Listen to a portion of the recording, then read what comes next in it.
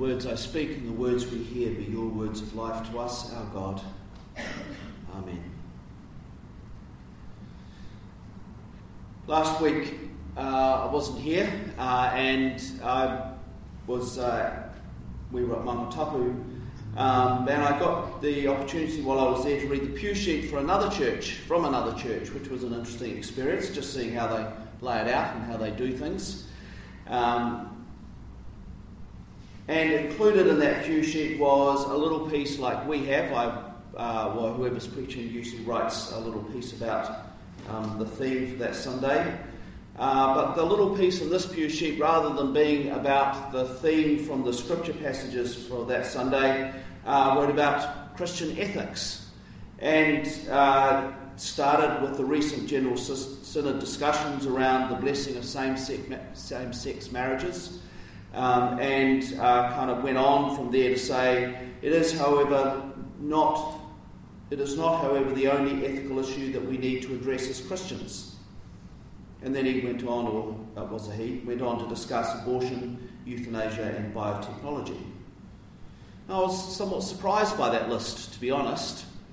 I was surprised because in the media, over the weeks leading up to last Sunday, there'd been increasing attention to the issue of homelessness, which some in the government are trying to pretend doesn't exist and others are trying to pretend just exists in Auckland. But in the week leading up to last Sunday, there had been increasing media attention given to the principal of Miraval School, talking about the issue of homelessness and how that's affecting the children who attend her school and the number of families of children who attend that school who are caught up, who do not have the resources to afford housing in this area. And also during that week, the government released its 8th budget, which some people applauded, but others, including our own Archbishop, was very critical of. And in your parish magazine, there's a copy of the article that was put on the Taonga website about the Archbishop's statements regarding the budget. Archbishop Philip describes the budget as a fiscal and a moral document, and he says that this budget failed to address a number of moral issues, including the issues of homelessness, the issue of affordable, warm housing for all, not just those who can afford it, and the growing inequalities in New Zealand. He says more and more New Zealanders find themselves trapped in poverty because their families don't have adequate income to live minimally decent lives. And so my surprise about the list of Christian ethical issues was it didn't include either of those things. And I wondered whether we as Christians have anything to say to those issues. It would appear, from their point of view, not. And their argument would be, well, from a biblical point of view, the Bible doesn't have much to say about those things, but it has a lot to say about the issues listed in that pew sheet. But I wonder if that's actually true. We are in the middle of the year where we read from the Gospel of Luke. And the author of Luke Acts presents to Theophilus, which means lover of God, an orderly account designed to explore and answer the question, who then is this Jesus? And out of that question comes the 3 questions that I keep harping on about. Whose are we, who are we, and what is ours to do? Which is another way of saying, what difference does this Jesus make to our lives? Now, the writer of Luke Acts didn't just write for his initial audience. He wrote, probably not knowingly, but he wrote for audiences down through the centuries, to all who read or listen, and that includes us. And the purpose is the same. Who then is this Jesus, and what difference does he make to our lives and to this world? The writer of Luke Acts gave us these works to help us navigate our lives and to address the issues just like those the Archbishop identifies.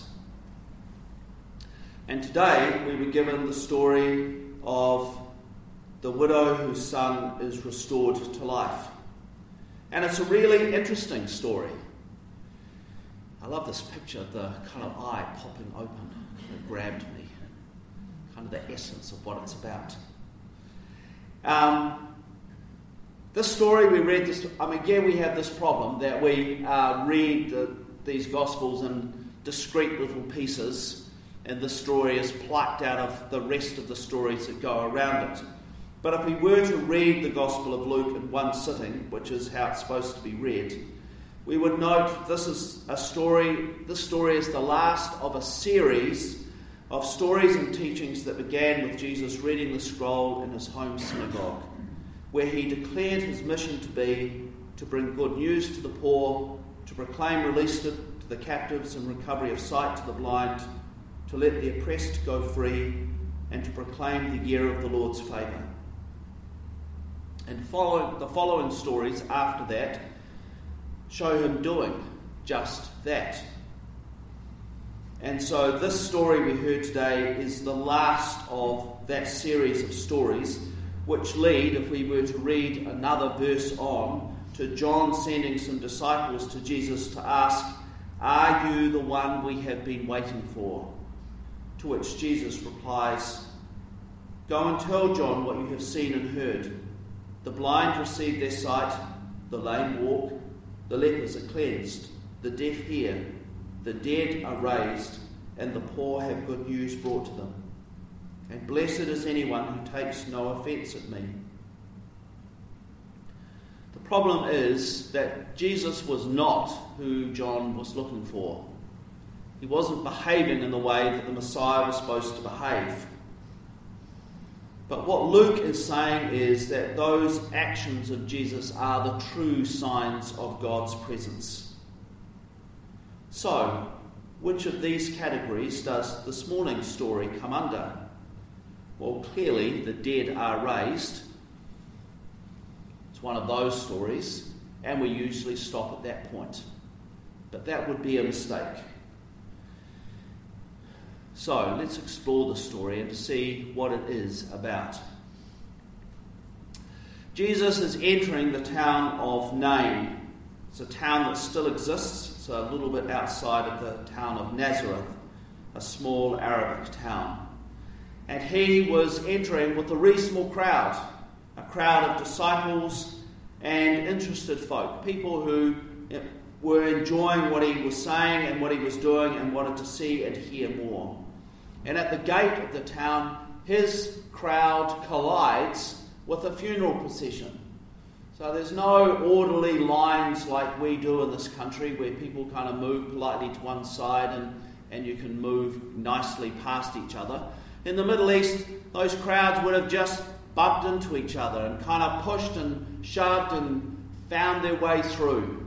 It's the same there today. I remember the first time I was in the old city and entered in one of the gates up the top and then was kind of just sucked into this mass of moving humanity, moving both ways on anywhere in that street, and eventually popped out for a little break. And I remember standing on the edge of that main thoroughfare as I went, okay, back into it, and kind of just launched back into that massive moving humanity and kind of was just moved along to where I was going to next. And that's what it would have been like. It would have been a collision of these two crowds. It would have been mayhem as people were pushing to get out and Jesus' disciples were pushing to get in. And in the midst of all of that, Jesus meets the mother of the man who has died. And somehow, Luke says, he understands the gravity of what is going on. It seems he knew that she was a widow and this was her only son. And because of that, in a very real sense, this was her funeral as well. The life expectancy of a woman, apart from the very few wealthy women, with no male to financially care for them, was very short. His death is her death. And Jesus has compassion on her. In fact, Bishop Helen Ann from the Bishop of Waikato suggests she puts out a little piece every 2 weeks because she is a New Testament scholar, and that's what she was doing before she was elected bishop, and she puts out every 2 weeks a little piece for those who are preaching, kind of just briefly giving some background information on the 2 gospel readings over the next 2 weeks. And she suggests that the Greek word that is used here, that we nicely translate as compassion, is much stronger than that. That it can equally be translated as anger. Certainly it's a deep-seated emotion that comes from the bowels. It's not a kind of nice surface, I'm quite sorry to see that's happened, but it's a kind of whole body emotion. I wonder if, and so she suggests that Jesus is showing anger at her despair. And I wonder if it is too strong to suggest that it is also anger at an economic system that dooms her because her son has died. An economic system that imperiled the poor on a daily basis. An economic system that bore no resemblance to the economic system laid out in the Mosaic Law, and that paid so little attention to the words of the prophets, particularly the words of Isaiah, who Jesus so clearly uses as his starting point, particularly in Luke. I wonder if his anger is at all of that, which is brought together in this man's death. A man's death that signifies, that becomes a metaphor for all that is wrong with the financial system of his time. And that out of compassion and anger, Jesus places his hand on the funeral bier and orders the young man to rise. Now, in the Greek, Jesus uses the passive imperative, which we don't really have in English, but Bonnie and I have come across it in Te Reo Māori because they have it. And a passive imperative is a command. And I was kind of thinking about this, and it's not like when I ask you to please stand here in church.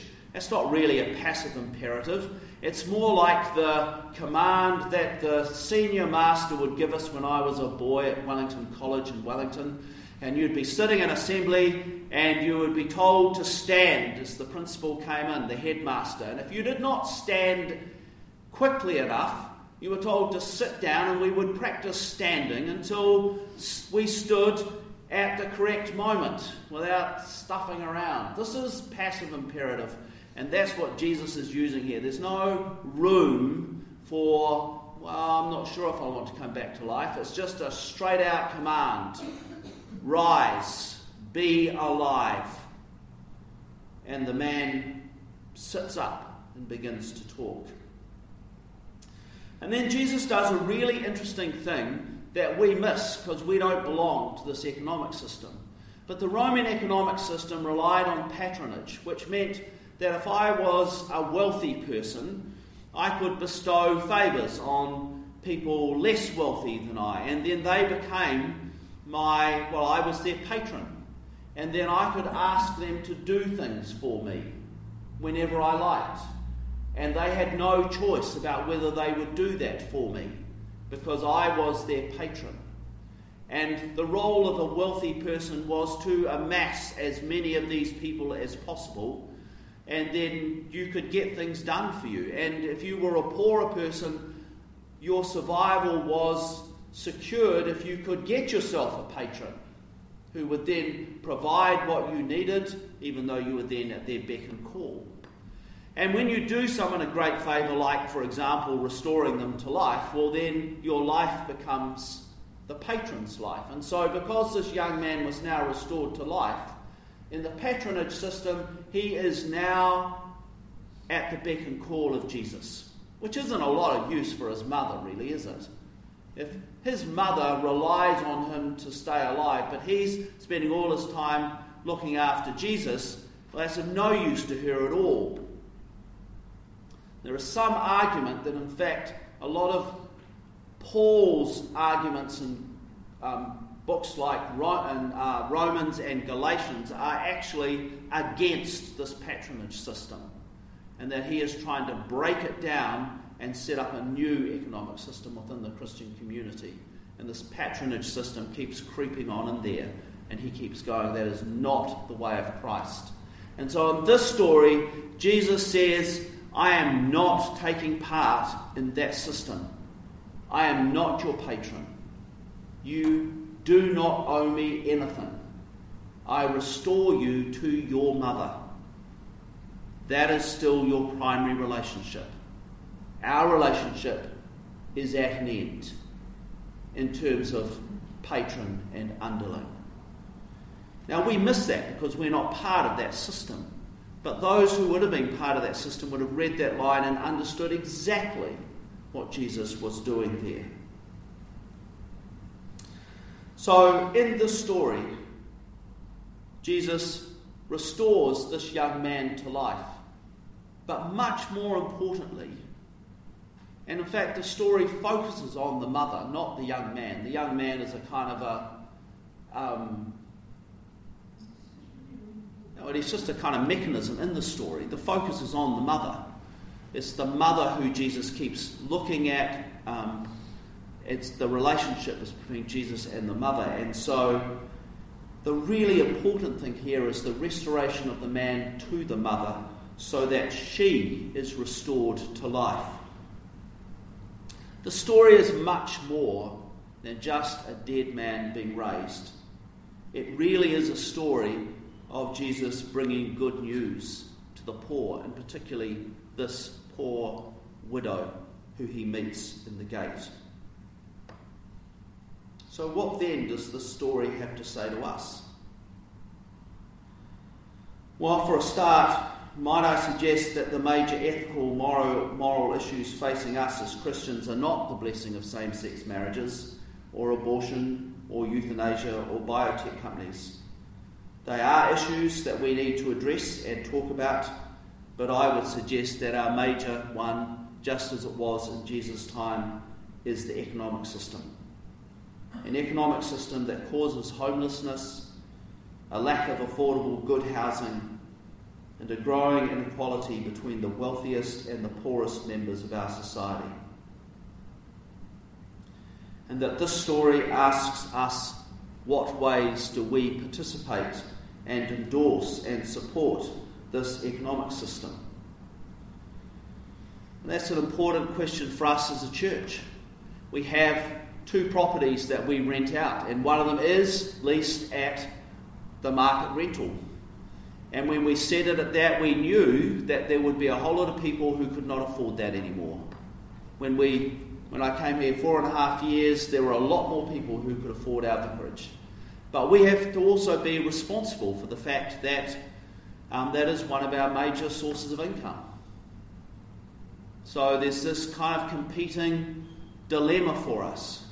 But on the other hand, we did not accept the property manager's recommendation for the St Francis shelter. We said, no, those people cannot afford that rent increase. We will leave the rent where it is, which is now well under market rental, so that those people could afford to live there, and because who'd want to live there, really? And then there's the pay rates that we pay people. And an ongoing discussion for us as a church is, do we just accept the minimum pay rates that the government says and that lots of employers stick to? Well, that's enough. Or do we say that's not enough? And do we go for the living wage, which is being calculated to be what people really do need to earn? And actually, if they were earning it, wouldn't need the tax credits that those on the minimum wage get if they have families. And we've decided as a parish that we are moving all our employees to that living wage level. But that costs money. So all of these issues about economics do have consequences. And at Synod there have been parish who have said, no, we're not going to do that, the minimum wage is enough.